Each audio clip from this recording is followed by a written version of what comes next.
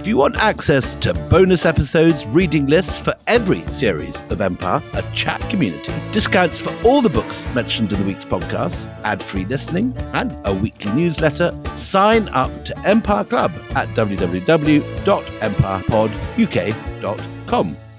Want flexibility? Take yoga. Want flexibility with your health insurance? Check out United Healthcare Insurance Plans. Underwritten by Golden Rule Insurance Company, they offer flexible, budget-friendly medical, dental, and vision coverage that may be right for you. More at uh1.com. Ryan Reynolds here from Mint Mobile. With the price of just about everything going up during inflation, we thought we'd bring our prices down. So to help us, we brought in a reverse auctioneer, which is apparently a thing. Mint Mobile Unlimited Premium Wireless. How to get 30, 30, how to get 30, how to get 20, 20, 20, how to get 20, 20, how to get 15, 15, 15, 15, just $15 a month? Sold! Give it a try at mintmobile.com/switch. $45 up front for 3 months plus taxes and fees. Promo rate for new customers for limited time. Unlimited more than 40 gigabytes per month. Slows full terms at mintmobile.com. Working moms have way too many to-dos. Switch to H&R Block and have an expert do your taxes for you. Block guarantees 100% accuracy and your max refund or your money back. And with your no surprise guarantee, you'll always know the price of your tax prep before you begin. You can even meet with the tax pro in a Block office or online from home. So take a breath, moms. This tax season, it's better with Block. Make an appointment at hrblock.com. All tax situations are different. Not everyone gets a refund. Limitations apply. Description of benefits and details at hrblock.com/guarantees.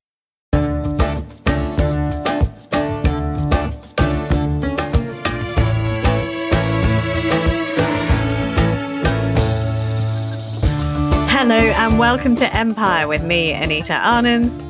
And me, William Trimple. No, just no. Okay, do not, no. I was just looking at my notes for describing the wonderful battle which I'm about to give a ration on. You have the most impish face on. I thought we dealt with this pause business and you're just deliberately now driving me to the edge of distraction. I am all set to tell one of the most wonderful stories which we're going to have on this pod. Yeah. I mean, you left us on a cliff edge. It was the night before the battle, the great battle where Darius III is going to face Alexander the Great, and everything that could go wrong as far as signs and omens are concerned has gone wrong for Darius. We have an eclipse that apparently turns the moon blood red first of all and then to darkness. We've had meteors streak across the sky. We've got the priests who probably don't have the heart to tell Darius this is not good news, saying could be good, could be bad. And his wife has died in childbirth. And his wife has died bearing a child that almost certainly isn't his, because his wife has been held hostage by Alexander the Great. So, this is not a good frame of mind for Darius. And what's more, you told us just before in the last podcast, all the preparations that the Persians had done for this great battle at Gaugamela, removing all the vegetation, flattening the ground for the chariots. They've seen it all. Alexander's troops have seen it all because there is a great full moon. And all of these battle plans have been revealed the night before. So they are ready. They may not have the numbers, but they have the preparation. That element of surprise is gone for the Persians. So tell us about the Battle of Gaugamela itself. So I think the numbers are not bad. I mean, Arrian, the Roman source, says that the Persian army is 40,000 cavalry and 1 million infantry. Extremely unlikely, almost certainly wrong. But I think the kind of considered opinion is that Alexander has about 47,000 men. So his troops have grown. He's conquered Egypt. He's conquered the whole of the Middle East. And he's gathered troops. No, he's doubled his troop numbers, doubled them, hasn't he? He's doubled his troops, exactly. Yeah. And every sort of Greek mercenary who's been working in the courts of the Levant has now joined Alexander's army. And he has the money to pay them. He can pay for mercenaries. He's been conquering land and conquering, bank accounts wherever he goes or the equivalent. So dawn breaks on the 1st of October, 331 BC. It's October, but it's not October as we know it here in Europe because it's hot. It's very hot. It's damn hot. It's very hot. This is in the middle of Iraqi Kurdistan. This is on the edge of the desert. And the Greeks are up early. They're in position before dawn breaks. And as is usual in Persian practice, Darius placed himself in the center of the army while Alexander splits his troops into 2 units. And again, as at Issus, it's the Macedonians who are the first to engage. They just charge forward. And again, they charge towards Darius. Do they charge him? So just talk me through this, because I'm not as battle literate as you are, but if you've got a small force facing a larger force, and as you say, he sort of does the same thing he does at Issus, do they break into two flanks and try to outflank, or are they running head on right into the heart? So they begin running head on, and it's the cavalry with Alexander that's at the front. But at the last moment, they swerve to the right. And this is a completely different tactic to what they'd done at Issus. And again, it throws the Persians into confusion. And they try to outmaneuver the Macedonian cavalry, and consequently a gap opens up in the Persian troops, and Alexander's troops launch at the Persian chariots at full speed, and the Macedonians use their sarissas to attack. Well, what's a sarissus? Their long spears. Long spears, right, okay. Uh-huh. And the Macedonians use these spears to attack and kill the horses and the charioteers as they charge past. So things are immediately going wrong again. And this is now the third time that the Macedonians have outwitted the Persians. And once again, Darius realizes that Alexander has an opportunity to strike at him. So he skillfully turns his chariot, and again, he drives off the battlefield. So he's determined to live to fight another day. But this is, I think, a decision that he will greatly regret. Because not only is he abandoning battle for the second time, he's going to be losing his Mesopotamian heartland.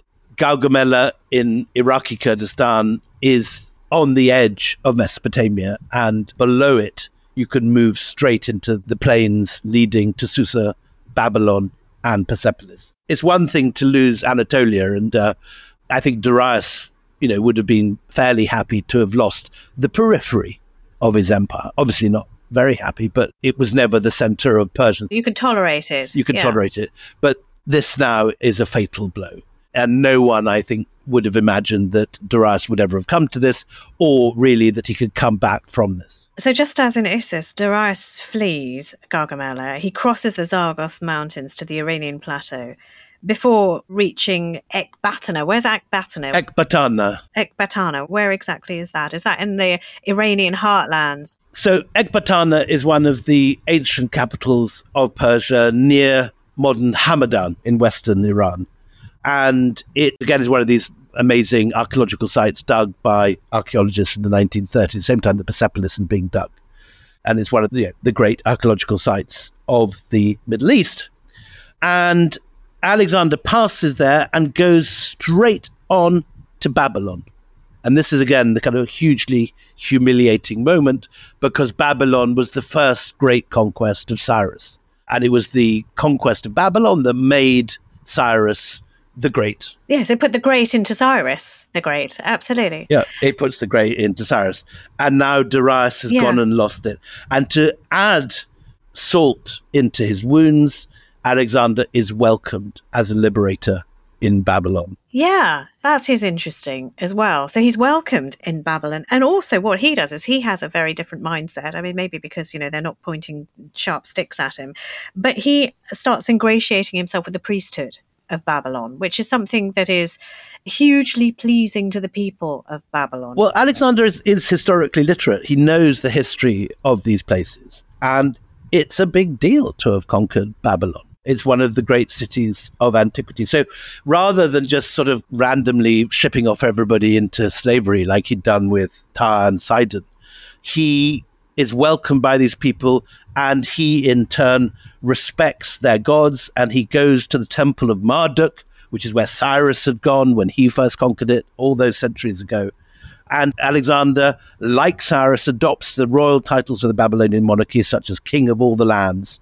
And so, again, we've been brought up to think of Alexander as the West. And very Greek. As a very different thing, a Greek. But he's putting on Persian garb here. He looks like a Persian. He's putting on all this stuff. Yeah. And this is not something which is surprising to him, because the Macedonian court for 7-8 generations has been Persianate. His father sits on a Persian-style throne. So he knows what to do. This is not a foreign culture. This is something he understands, and he knows the etiquette. Okay, so I mean, this is now the start of what looks like their fall of dominoes as far as Persian territories are concerned. Correct. Some fall with great ease, others with enormous resistance. So, I mean, you've got the administrative capital of Susa. Where the civil service live and where you find all the cuneiform tablets. You know, all the people who make things happen. Yeah. Exactly.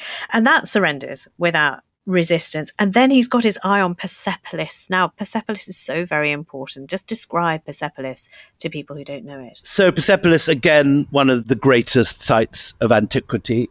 It survives very, very substantially today as Alexander saw it. It's lost its roof for reasons that we'll come to in a minute.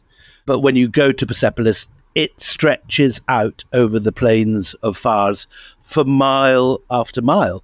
And any tourist that goes there, you come to the first enclosure and you spend an hour or two there and you kind of think that's it. And then you just realize that there's more. You're just starting. And there's more. And Yes. there's more. And soon Yes. it's lunch and it's very hot and you still haven't seen half the site. Yeah. It's enormous. It's breathtaking Yeah. and grand and, I mean, intact, of course, in 330 BC.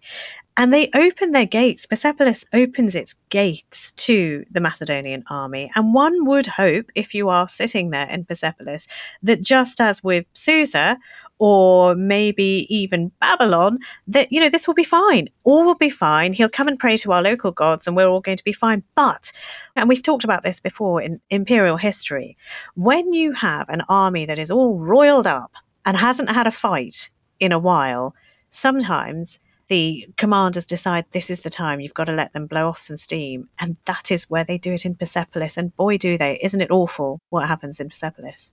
So the great archaeologist of Persepolis was this guy called Ernst Herzfeld, who'd excavated it in the 1930s. Robert Byron, for example, in The Road to Oxiana, when he goes to Persia, he comes across Herzfeld still digging the sites.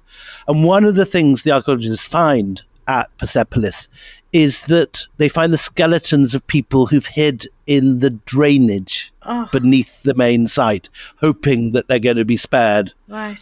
And these people are slaughtered along with everybody else. It's a kind of horribly modern story of people hiding I mean, from... it's 24-hour orgy of violence where they just hunt people wherever they are, men, women and children. Nobody is spared in Persepolis. And initially, Yeah. they do avoid destroying Persepolis. Because I think, you know, Alexander is hoping that he'll be using this as his capital. This is the most magnificent palace in the world he's just conquered. You know, of course, if you're the conqueror, you want it intact. You want it, you know, spanking new so that you can rule from there yourself. And Alexander's showing all signs of wanting to be regarded as now the legitimate new Shah of Persia. But in May 1330, for reasons that we don't entirely understand, Persepolis goes up in fire. And historians are divided over whether this is an accident, whether there's too much revelry and drinking, because the Macedonians are having a very good time, having just conquered the greatest empire of its day, their main rival. And they've done what rampaging armies do. They've been raping women, they've been destroying things, and they've been helping themselves to everything in houses and looting the place dry. So it could be a fire, but it also could be retribution as well, because, you know, I've read other sources that say that Alexander is surprised that the people of Persepolis don't like him. Yeah, he's now in the Persian heartlands, and as we know, Persians today, as in all periods of history, are enormously proud people, and they do not want foreigners coming and taking over their sacred sites. And Persepolis is an odd ruin. It's not just an administrative center like Susa is.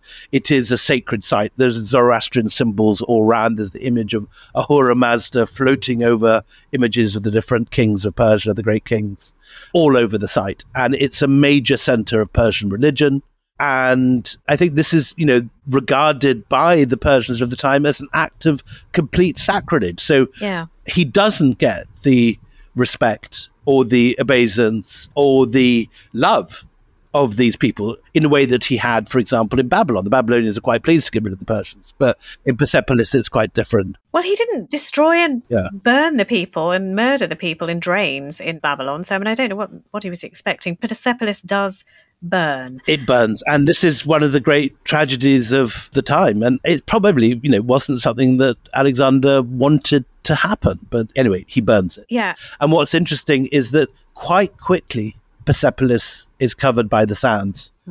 Which is why so much of it stands today. Yes. And even when later in this series, we'll be talking about Ferdowsi and the Shahnameh and this great revival of the mythology of ancient Persia many centuries later, when Ferdowsi tries to recover the old history of Persia. But fascinatingly, Persepolis doesn't appear anywhere in Ferdowsi. There's no memory of it. It's gone by the 10th century when Ferdowsi is writing the Shahnameh. It's a flat plain of sand. It's a flat plain. It's gone, and there's no memory of it. I am so astonished at how the sands of time quite literally preserve things for our eyes. I mean, I've been to Leptis Magna, which was also... Have you, in Libya? I have in Libya. I've been to Leptis. Oh, I'm very envious of that. And it was perfection. It was absolutely so, every detail, you're used to seeing ruins and you're used to seeing sort of the blunt where a nose might have been on a statue or...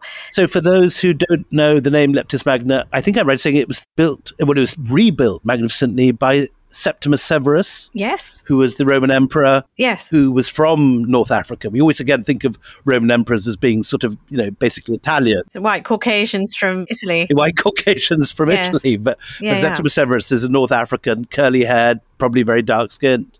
And he rebuilds Leptis Magna as a spectacular show city for his dynasty. It is exquisite. And honestly, you could, at the time when I went, so actually I went to Leptis. What were you doing there? When did you go? So my husband and I mentioned in maybe the previous podcast that we tend to chase eclipses. And there was an eclipse that was going to be over the desert in Libya. And as part of that, we went through Leptis. So it was before our first child. It was. Gaddafi still in place? Or? Gaddafi was still in place.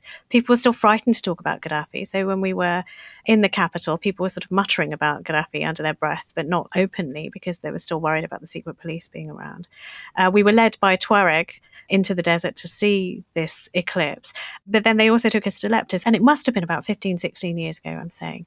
And what happened was you could walk among the ruins and touch them because so few people went to Libya in those days. This is true of Persepolis even today. There's so few foreign tourists. There's nothing to separate you. Everyone's scared of going to Iran. Yeah. There are many patriotic Persians wandering around, but if you go early in the morning, you have the site completely to yourself. Yeah. I went 7 or 8 years ago. And you could still, So, I mean, the point of that slight dog leg was that sand preserves. I mean, it is a total, but it makes people forget for a generation until somebody comes and digs into the sand and you have this sort of revelation of buildings as people may have seen them in the days that they were used. Anyway, enough of that. So look, he's torched Persepolis. This must have hurt Darius to his very quick. And now he knows, I guess, I mean, the writing's on the wall for Darius. If you lose Persepolis, then you've pretty much lost, haven't you? And also, there's not much left for him to gather troops from. As I say, it was bad enough to lose Anatolia, but at least you've got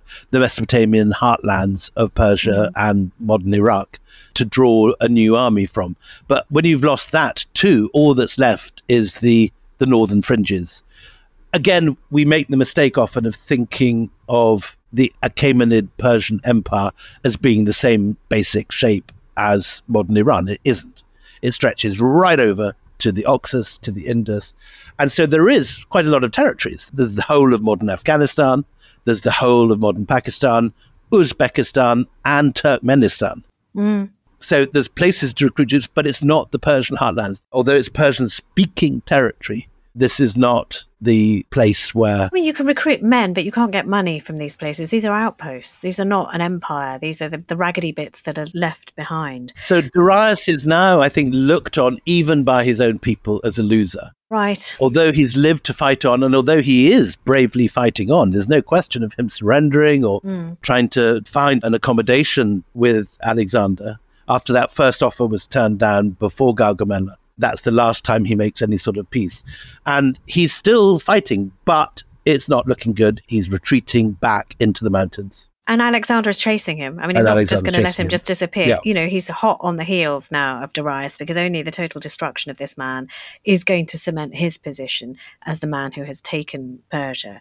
So Alexander pursues Darius. So Darius has been in Ecbatana, which is modern Hamadan, and is a long way from Persepolis. Persepolis is modern Fars. Hamadan is right up on towards the Turkish border. But Darius now has to retreat back towards what's now Afghanistan. Bactria.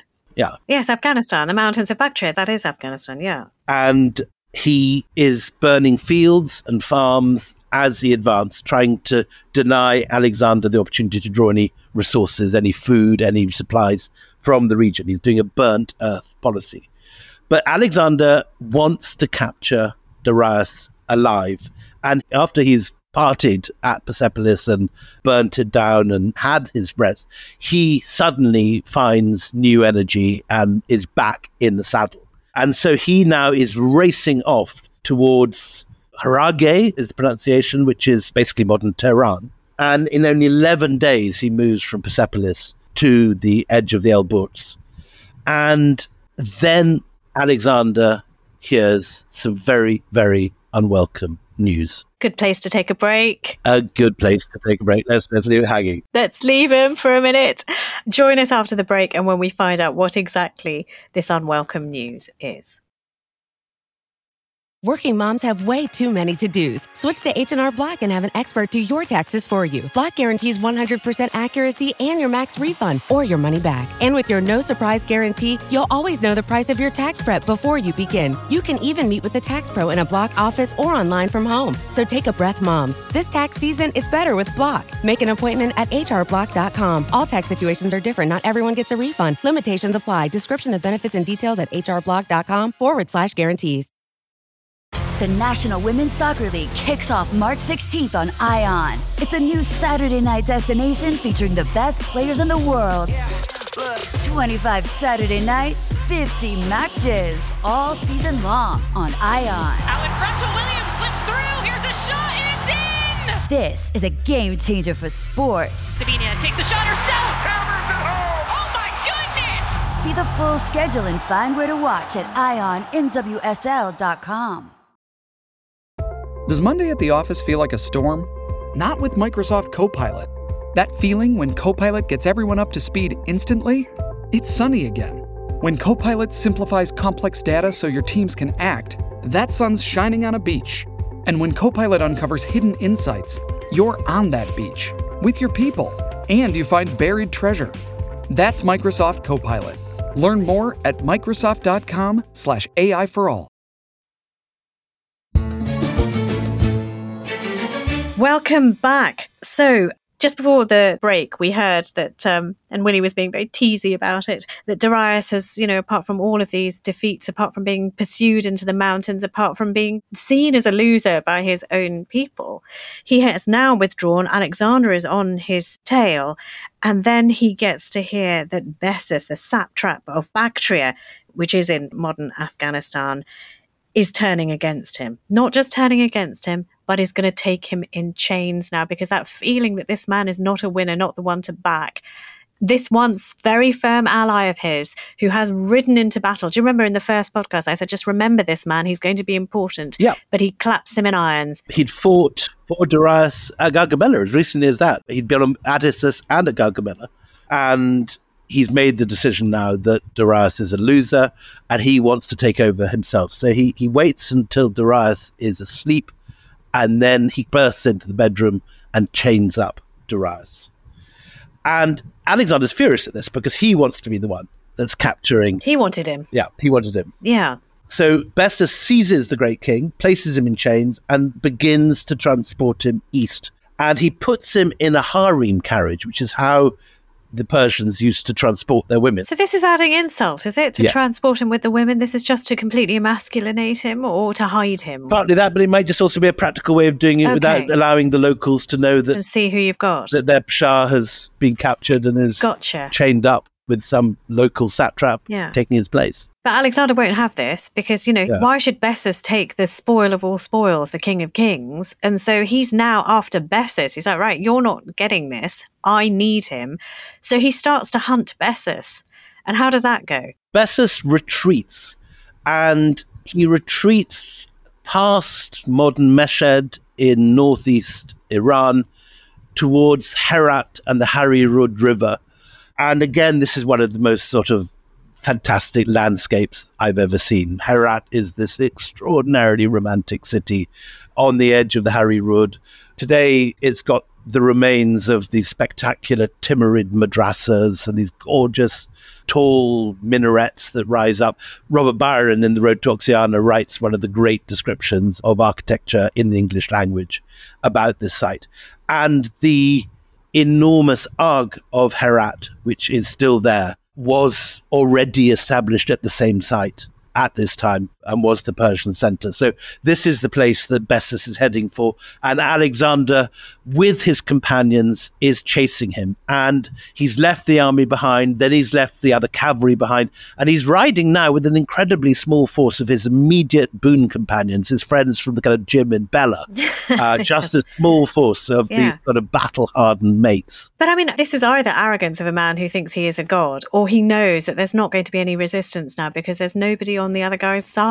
Oh, except Bessus. I mean, why does he... No, Bessus has got a full army. He's the local governor. Why is he not worried about Bessus then? I find that really amazing. Because he's the son of Zeus. He's a god. So that's now believing his own propaganda. So there he is. He's sort of hunting Bessus down. And then in this very movie-like scene, they see the carriage across the plains of the Hari Rud. And these guys are running away, trying to get into what's now Afghanistan. And also trying to drag the carriage with Darius in it, you know, with them.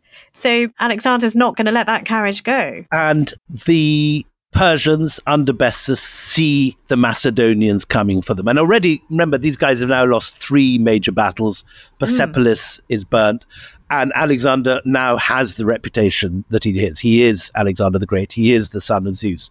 And complete panic breaks out in Bessus's troop, although they vastly outnumber the very small number of Macedonians. And Bessus decides that it's going to be him that deals with Darius. So he dismounts even as the Macedonians are approaching. And he opens the door of the carriage, and inside is this poor huddled figure of Darius with his beard and his ringlets, bound hand and foot in chains.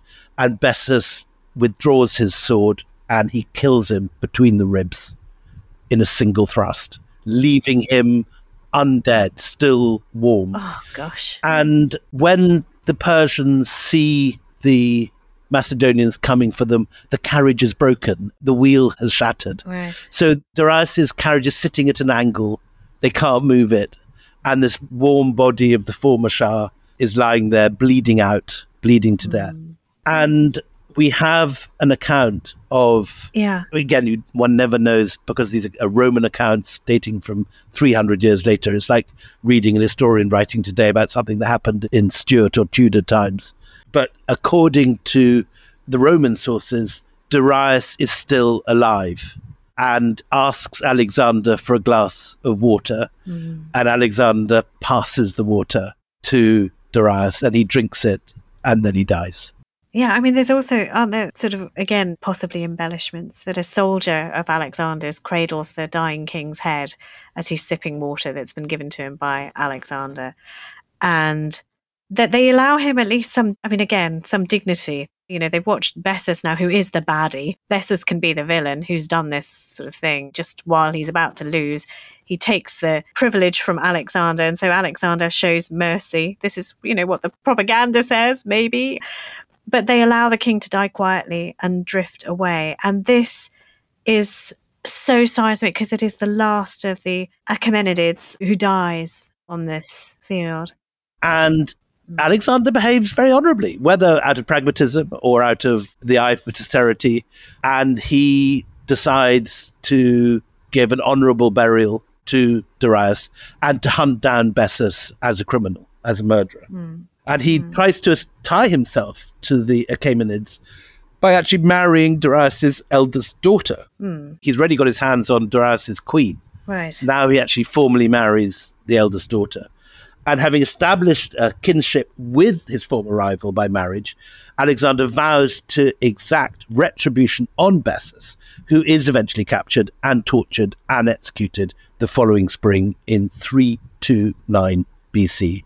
And when this great state funeral for Darius is held in the burnt-out ruins of Persepolis, Alexander apparently is weeping. And again, you know, is that pragmatism? Is it even true? Yeah. But that's the story, that he's sitting there weeping for his fallen rival, weeping that he didn't have the chance to kill him himself, weeping that there wasn't one last battle. Who knows? But that's the story. So after this lavish state funeral in Persepolis, Alexander, though, is going to move eastwards again because, he's got Bessus. He chases Bessus. He gets his hands on Bessus. And then he decides he's going to stamp on every revolt in the region. And he's got his eye on India as well, because it's not far away. I mean, the geography of this is not a huge distance. You've reached Afghanistan. It's just across the mountains and you're in Punjab, pretty much. It's not. Today, it's a half-hour or 40-minute flight from Herat to Kabul and a 2-hour flight from Kabul to Delhi. Kabul is closer to Delhi than Bombay. It's amazing. Absolutely amazing. So just a quick overview of what Alexander has managed to do in 15 years of conquest, because it is sort of becomes that in the end. He manages never to lose a battle. As soon as he takes on the Persians, he doesn't lose a single battle. He names more than 70 cities after himself. And as he is sort of like looking to India and looking to the north of India, there is a battle that takes place at the river of Hydaspes, and it is a very costly victory and one of the most costly victories for his Indian campaign.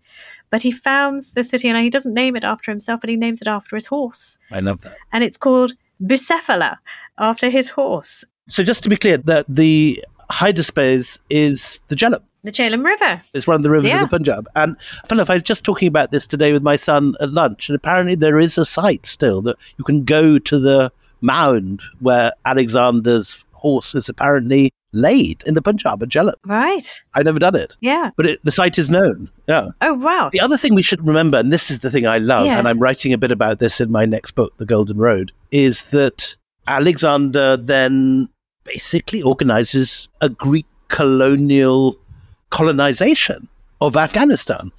And in the 1970s, archaeologists discovered the site of Iconium, which is this extraordinary Greek city on the banks of the Oxus.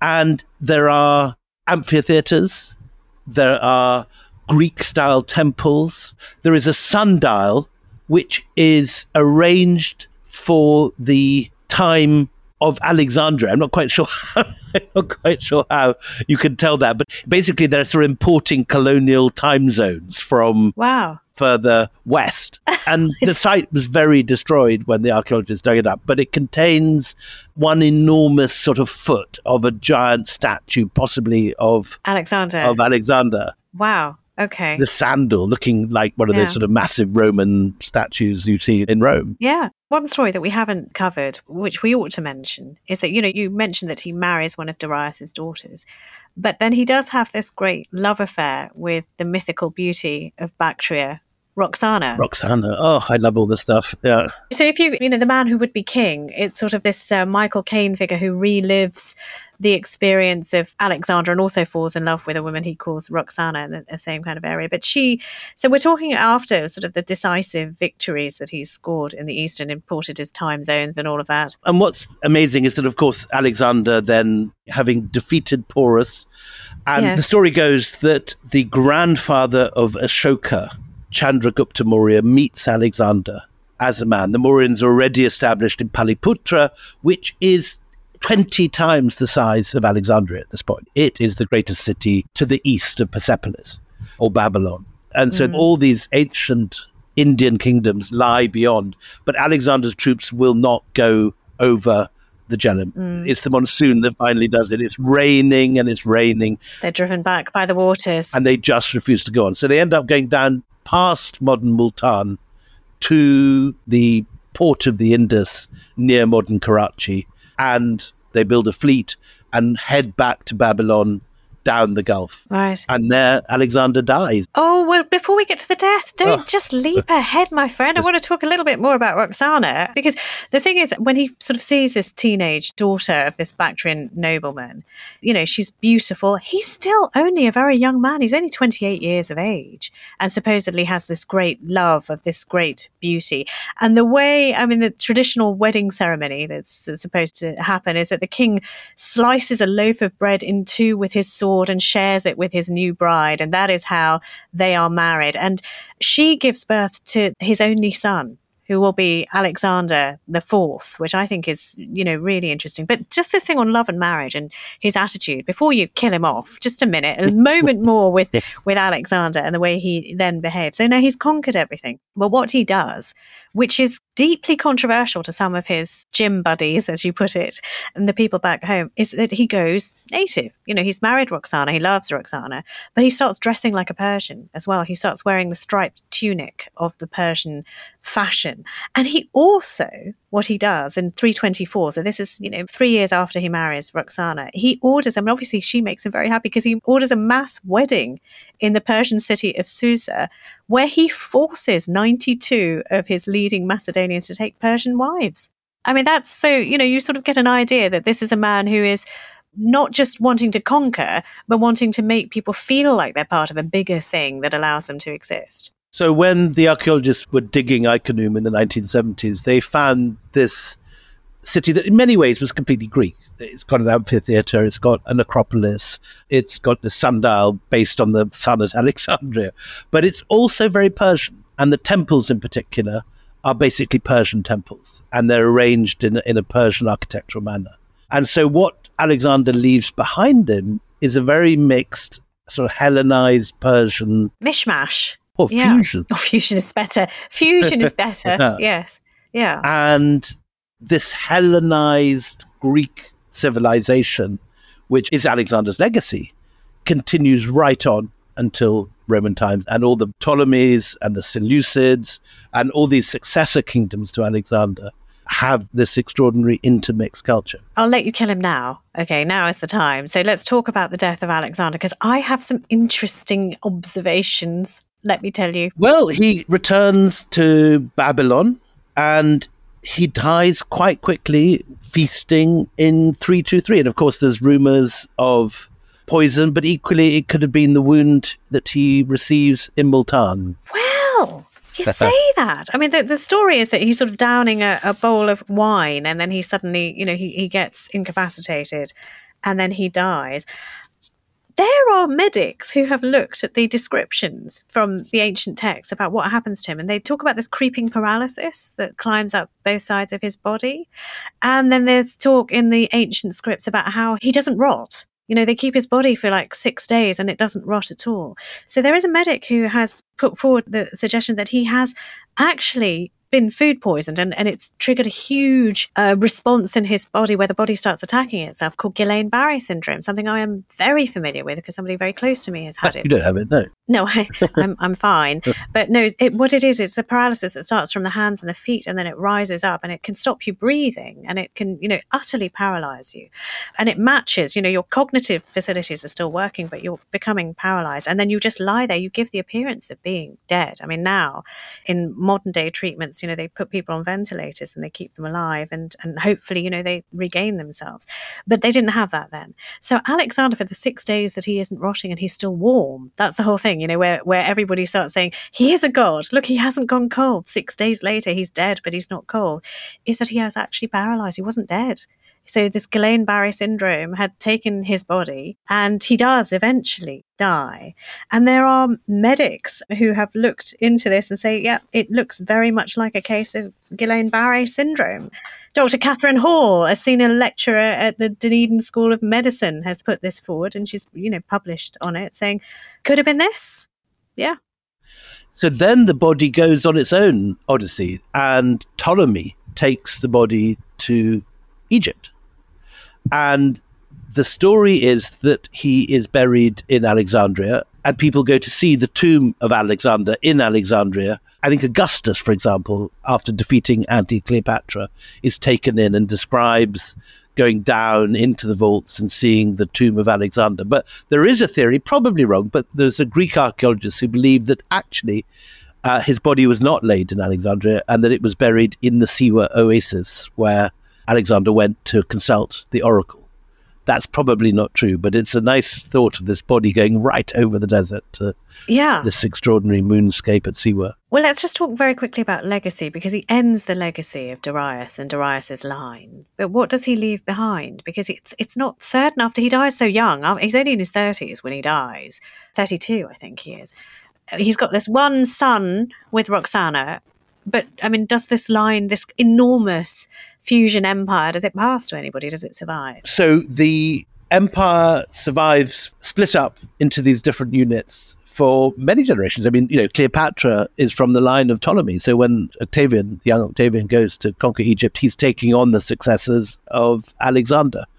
But in Persia, which we saw resisted Alexander even in his own time, there is a whole succession of native Iranians who take the kingdom back. And the next episodes we're going to be doing in the story of the history of Iran is the story of the great Sasanians, who revive Persian power, fight back the Hellenized Greeks, and re-establish an empire on the ruins of the Achaemenids, and do their best to look like them. They have the same crowns, they have the same beards, and they establish their sacred sites on Achaemenid sacred sites at the back of Persepolis. If you go to Naqshi Rustam, just behind Persepolis, it's not a Achaemenid relief you see, it is a Sasanian one.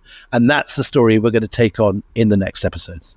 Yeah, I mean, I'm really loving this series. It's so rich, and it really is an absolute meeting of so many different important periods of history. So do join us for the next episode of Empire. Until then, it's goodbye from me, Anita Anand. And goodbye from me, William Durant-Poole.